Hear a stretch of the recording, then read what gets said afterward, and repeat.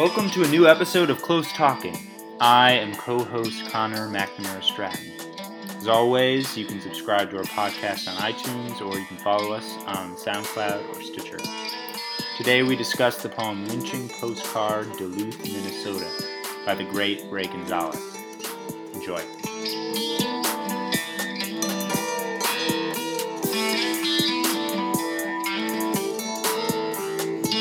Welcome to another episode of Close Talking with Connor McNamara Stratton. And Jack Rossiter Munley. Connor is a graduate student, MFA, at the University of Minnesota. Jack is a freelance writer in New York City. He writes for Troll Tennis. Or no, he's a contributing editor. I am. That's okay. You do write, but you're also contributing That's why I'm a contributing editor, because I both edit and contribute. Contributing. I'd never known the meaning of that phrase. I don't know if that's really what it is, but that's what I choose to call myself. That sounds right. He also recently wrote at One Week One Band. That's true. Did a whole week on Bruce Springsteen. You can find it at oneweekoneband.tumblr.com. Mm-hmm. And click on Springsteen. He is the host of New Books in Foreign Policy podcast. That is true, for the New Books Network. He produces Poetry Spoken Here. I do. That is our sister podcast, which is released on the first and third Friday of every month. And remember, we are the second and fourth Friday of every month. So stay tuned for more good poetry coming your way. If you have not already subscribed on iTunes to either Close Talking or Poetry Spoken Here, pause this podcast right now. Go and do that. We will be here when you get back. Click that button. Welcome back. Thank you for going and subscribing. It means a lot to us. Yes, it does. We've got a great poem this time, as we do every time. Yeah, they're always great. I don't know what you're talking about. We're at, I guess this is the sixth one. Yeah, 6. So we're 6 for 6. Batting 1,000. Yeah, this poem is called The Lynching Postcard, Duluth, Minnesota by Ray Gonzalez, who, as a fun fact, is my professor at the University of Minnesota. And he just came out with a collection of poetry called Beautiful Wall, which this poem is part of, and it won a Minnesota Book Award. Great guy. Congratulations, Professor Ray Gonzalez. Yeah. Anyway, I love this poem, and I'm going to read it for you right now. Oh, thank God. The Lynching Postcard, Duluth, Minnesota.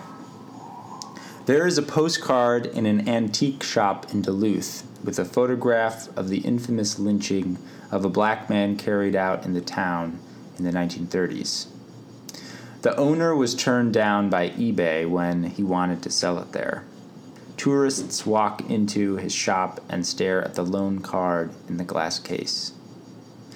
The owner says it is better to sell it than donate it to a museum where it would be locked away in a drawer. Some people want it removed. Others snicker and stare, shake their heads, and accept the fact that this is only Minnesota. Each morning, the shop owner glances at the case to make sure the postcard is there. Thousands have bowed over the glass. At night, when the shop is closed, the postcard lies in the case, the body hanging in the cold moonlight from Lake Superior, the shadow from the swinging body forming a shape that rises through the glass to darken the shop. Over a dozen people have come across it.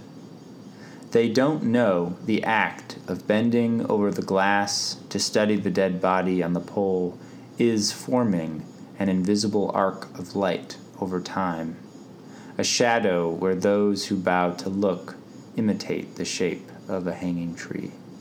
Yeah. This poem's intense. Yeah. Brief, formal context and other contexts. It's in tercets. I tried to read it so that you could get the sense of the tercets. That is stanzas of 3 lines. Yes, stanzas of 3 lines. Sorry. It's in poem chunks of 3 lines. It's in poem chunks of 3 lines. Those of us into more informal types of... we're gonna, Connor is the Mozart to my AC/DC. Oh, gosh. I don't want to be AC/DC. I can be Aerosmith. I can accept sleazy Aerosmith. I can't accept AC/DC. That's like a hard rock too far. Yeah. Tercet's 3 lines. We'll talk. I have some things to say about that later, but anyway, I think it's worth noting so you get a visual. But yeah, so obviously Duluth is in Minnesota. This postcard, which, so there's I think a bunch of them, but there were postcards that got sent around in the 30s, which is just a horrifying fact. Lynchings were public events. Entertainment. And so people took pictures of the lynching, and there's just a crowd of white people, and they're all like, some of them are just like smiling at the camera, and then they became postcards, and people would send them around to their friends and family. So that's kind of the historical backdrop that this poem is engaging with. I think what's really important to note about that as well is that they're from all around the country.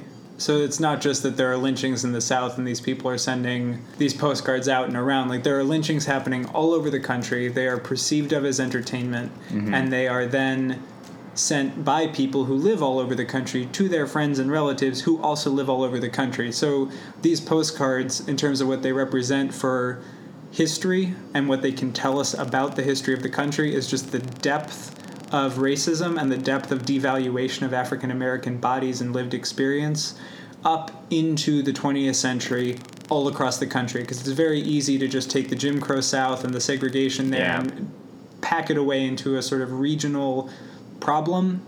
But this really was a pervasive understanding of what white people thought about black people and how white people felt about black people. And that's really, I think, the replicability of postcards, that they could be made over and over and over again, and the fact that they were also communication from one person to another who theoretically are both going to have the same reaction to the postcard, really speaks to the nationwide presence of this kind of racism and hatred. Totally. And 2 other just like side pieces to note. There's a collection of poetry by Martha Collins called White Papers, which examines, it's a bunch of untitled poems that examine race and racism in the U.S. And she also engages with these postcards. And there's also a great play called An Octoroon by Brandon Jacob Jenkins, which had the privilege of seeing in New York a couple years ago. That's like a rewriting of a play, like an 18th century Irish play called The Octoroon. Without going too much into it, the new play basically displays one of these postcards in the sort of 4th act, and discusses it and contextualizes it in like a really sophisticated and poignant way. Anyway, it's just there's a lot of contemporary engagement with them, and this is also one of the poems. But I guess like what strikes me about this poem is, I think what Jack was talking about with the particular horror of the postcard being a thing is really engaged with here at length, which is, you have obviously the horrible atrocity of the fact that lynchings were happening all the time, and interestingly and very sadly, I think at a similar rate as police shootings are happening now. Oh, wow. Which is very sad. But the fact that, not just that fact, but then people were photographing that fact and then putting them onto postcards and then distributing them. And so I think one of the cool parts about this poem is it takes the physical fact and environment of one of these postcards very seriously and deliberately. So we have a very grounded setting. There's a postcard in an antique shop in Duluth in the present day. And the poem tracks just the existence of that postcard in the shop. Before the end of the poem, which is we can talk about later, I think just the Gonzalez's attention to certain details that are sort of mundane are what give this poem a particular resonance. Like the owner says it is better to sell it than donate it to a museum where it would be locked away in a drawer. Yeah, that's so interesting. Yeah, and disturbing, and also just like thinking about someone's making a commercial choice about this postcard, which right is now. Really the same thing as the creation of the postcard. Yeah, that was a commercial choice to make those exactly. postcards, and people had to buy them and send them. Yeah, and, it's the same kind of money exchange and circulation of the image that was going on when it was created. There's no change. Yeah. Interesting side note, there is a museum of racist memorabilia in Michigan that has a lot of these kinds of items in its collection. Jesus Christ. So in terms of donating to a museum, if you donated to that one, it wouldn't be that locked is the in a museum drawer. where it would not be locked in a drawer, and the context, the curatorial context, would be one to view it in its proper historical setting and to view it critically, as opposed to view it just as a curiosity or as something that's then going to be sold eventually. Right. Which I would not be surprised if the store owner was unaware of, because I don't think many people have heard of the Museum of Racist Memorabilia. I have not. But is that its proper title? That is its proper title. Wow. It is a fascinating place. You've been there? I have been there. It is a really interesting place, and they try to display as much of their collection as possible. Not all of it, but they just have a little display area, and it's jam-packed with a bunch of racist stuff. Right. And so, that's the key. That's the distinction that Gonzalez is making. We're not in a setting in the antique shop to view this item critically. We are, the tourists are looking at it as a potential thing to buy or a novelty or a curiosity. That's basically. why I think that I love how clear this poem is and how straightforward it is in relaying what's going on. Yeah. And it really is telling you all the ways in which this is no different than how that postcard was originally created and passed around. And that end line about how everyone who's bending over it is making the shape of a hanging tree, really sort of saying, you are hanging this man over and over again. You're doing the same thing. Yeah. Right. I think that line just sort of throws back on the rest of the poem that idea. Because at first, when you have all these people coming through and looking at it, some want it removed. Like, it's really... The story it seems to be telling is of a lot of people coming to look at the postcard. And you don't know... When I was reading through it the first time and saw the bending over, I was thinking of bending over like in prayer. And it's almost a commemorative act to look at it. But the setting is all wrong. You already know that, so it's a little jarring to think about. And then at the end, he really brings it full circle and lets you know it's not commemorative. Even the people who are looking at it and thinking, this is deplorable, this is the worst thing I've ever seen, that happened to people who saw these postcards back when they were being created. It didn't change the fact that there was an audience for them or a commercial market for them. It just meant that there were some people who were horrified by them. Right. Yeah. Which you, I think, alluded to, the withholding of judgment that happens in the poem and the keeping to description until the very end. It's not until the last 5 lines when they don't know the act of bending over the glass to study the dead body on the pole is forming an invisible arc of light over time, a shadow where those who bow to look imitate the shape of a hanging tree. It's not until those last 5 lines that the speaker comes out and makes a sort of claim about the reality that he has just described. And I think that the clear and the slow, deliberate descriptions sort of like they make that claim at the end, powerful, and also sort of you buy it by that point because you've been a witness to what's happening. Yeah, you feel like, in the middle, you're in the shop yourself, basically, because it really feels like he's contextualizing an experience you've just had. Yeah. In some ways. Yeah. Yeah, the line that really, or the stanza that gets me is, some people want it removed, others snicker and stare, shake their heads, and accept the fact this is only Minnesota. Yeah, I know. So the beginning of that, Brutal. those first two lines is like, yeah, some people don't want it there. Some people are like, are you kidding me? Like, what is this? And then that last line, Right, because it's... that's where it gets a little insidious. Yeah. Right, because Minnesota has this rep of being just this benign state where there's no problems except maybe too much cheese curd intake or something. Couple too many lakes per capita. Way too many lakes. A lot of lakes, a lot of politeness, Right. some very good pie. Right. Also, if it's tourists walking in, it's like, well, maybe these are like enlightened people from New York or something, which we are, by the way, who are coming to this, stupid state. This Flyover. It's a flyover. flyover state. Only Minnesota. It's so cold there. When I moved to Minnesota, everyone was like, "You're going to Minnesota?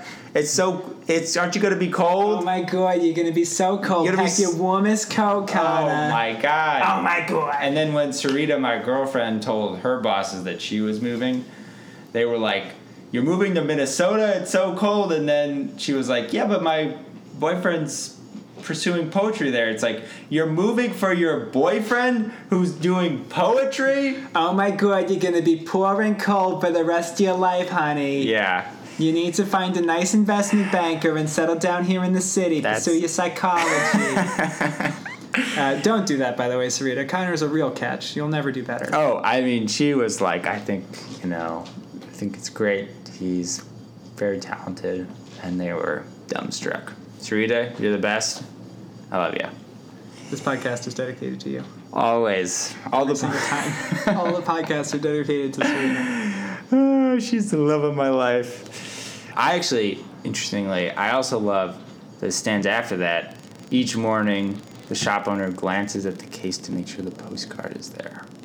That's like, I don't know, that's such a detail where you're not, I don't know, when people, generalization, but like conversations about the postcard is always about just the horrible reference that the postcard makes to a horrible past, and just the idea of the attentiveness of this owner to like making sure no one steals it or something, and treating it like it's one of his products. When it's an everyday action too. It's unthinking, it's unfeeling, it's the Right. kind of mechanical. You walk in the store, you make sure the postcard's there, you check the cash register, you put the money in. Yeah. Like, it's part of his daily routine. He's completely desensitized to anything this postcard might stand for. Yeah. He's just viewing it as another like box to check on his morning routine. Yeah. Which is Yeah. It reminds me of, have you seen Hunger by Steve McQueen? It's about the Irish hunger strike. So good. But one of the really cool formal parts of that movie is it opens with this guy who's like one of the guards at the place where they're holding the hunger strikers. I guess they haven't hunger striked yet. But anyway, the IRA. But you don't know he's like a guard in the beginning of the movie. So the movie opens with this guy just washing his hands and his face, which you see have a little bit of blood on you, but it's like this, you don't know the context. And then the movie moves into the next part of his day, and all this shit happens, and he beats the living daylights out of this guy. And then, like 30 minutes later, it basically is the same shot of him washing his hands again. And that's was a really cool directorial move to basically impress the fact that this is just daily life. All of it is, and he's just rinsing his hands and going about every day. So that reminded me of that. And there's a real horror in that. Yeah. I mean, just repeating these kinds of unthinking actions that have such big moral or ethical implications. Yeah, the banality of evil. Right. If I'm going to be that guy. Yeah. Hannah Arendt. Yeah, no, be that guy. That's Give us a little bit of what that guy has to say. I actually have no idea, but she wrote about... That officially made you not that guy. I'm not that guy. I'm going to be that guy in a minute. I want to be that guy, but yeah, she wrote about, she was writing about the Holocaust, she was writing about that one Eichmann, is that his name? And the conclusion of the thesis of her book was basically not that there was this evil scheme to kill everyone, but that normal people were just doing their jobs, and in doing their jobs committed genocide. There's to reference another film, there is the film Doubt, I want to say it was called, with Viggo Mortensen. And he plays a Nazi who wrote a paper about some medical stuff. The party loves it because it indicates Aryan supremacy. The whole movie basically takes you into his inculcation into the Nazi party and cause, and like his work is sort of used as the philosophical and academic underpinnings for the Holocaust. And then the last shot of the film is a huge, like a long extended tracking shot that is just him walking around a concentration camp and clearly just being confronted with what he unwittingly, unthinkingly, through the everyday actions of his life, has given the justification for and has played a major part in creating, and he's sort of confronted with what he's done. In the interest of also not having Connor be that guy, and apparently solidifying my place as that guy, as I'm about to be that guy 2 podcasts in a row, another thing that this brings up is Judith Butler's idea of grievability, that there are certain lives and certain bodies and certain instances where death is more grievable.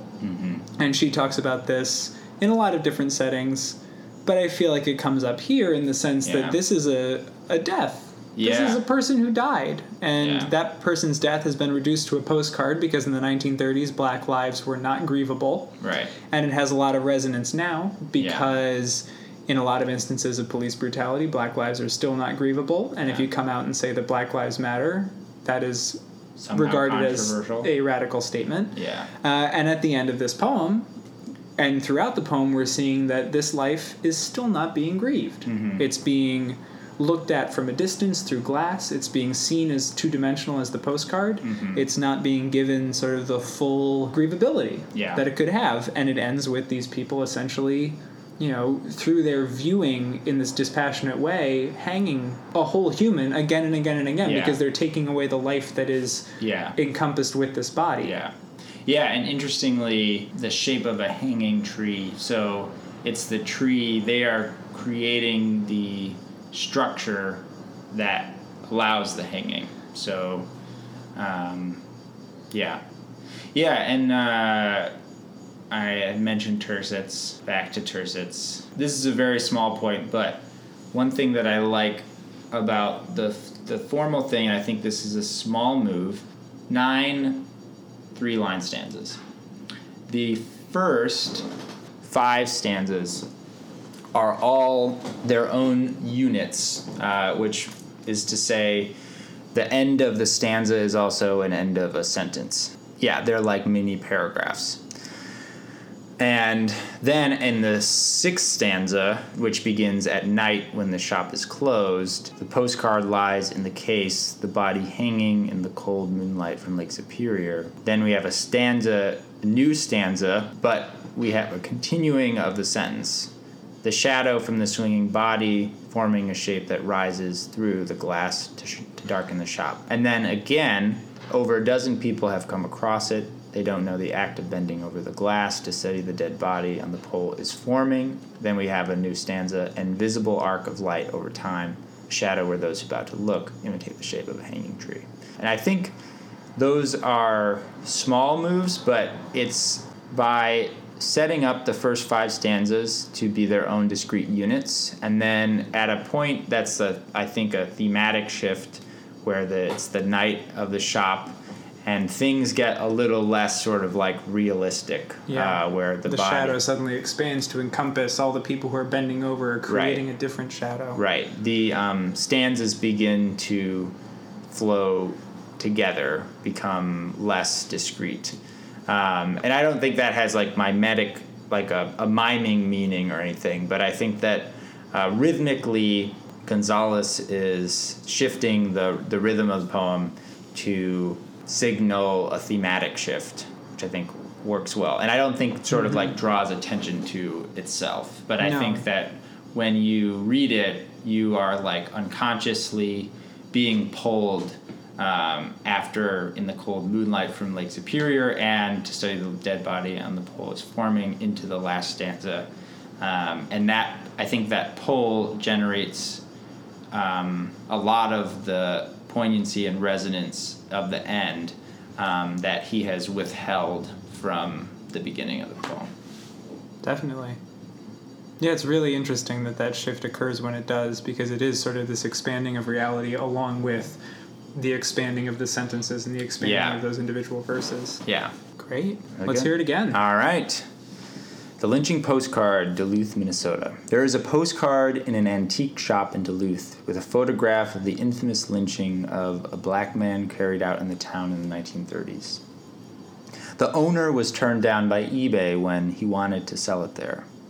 Tourists walk into his shop and stare at the lone card in the glass case.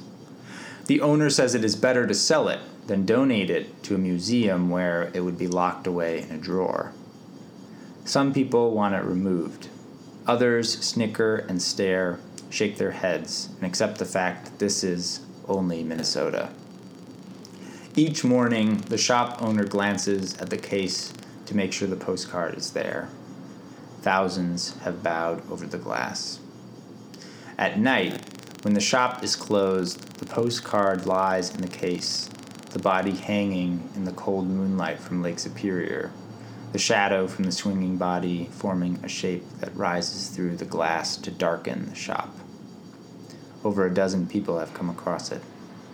They don't know the act of bending over the glass to study the dead body on the pole is forming an invisible arc of light over time, a shadow where those who bow to look imitate the shape of a hanging tree.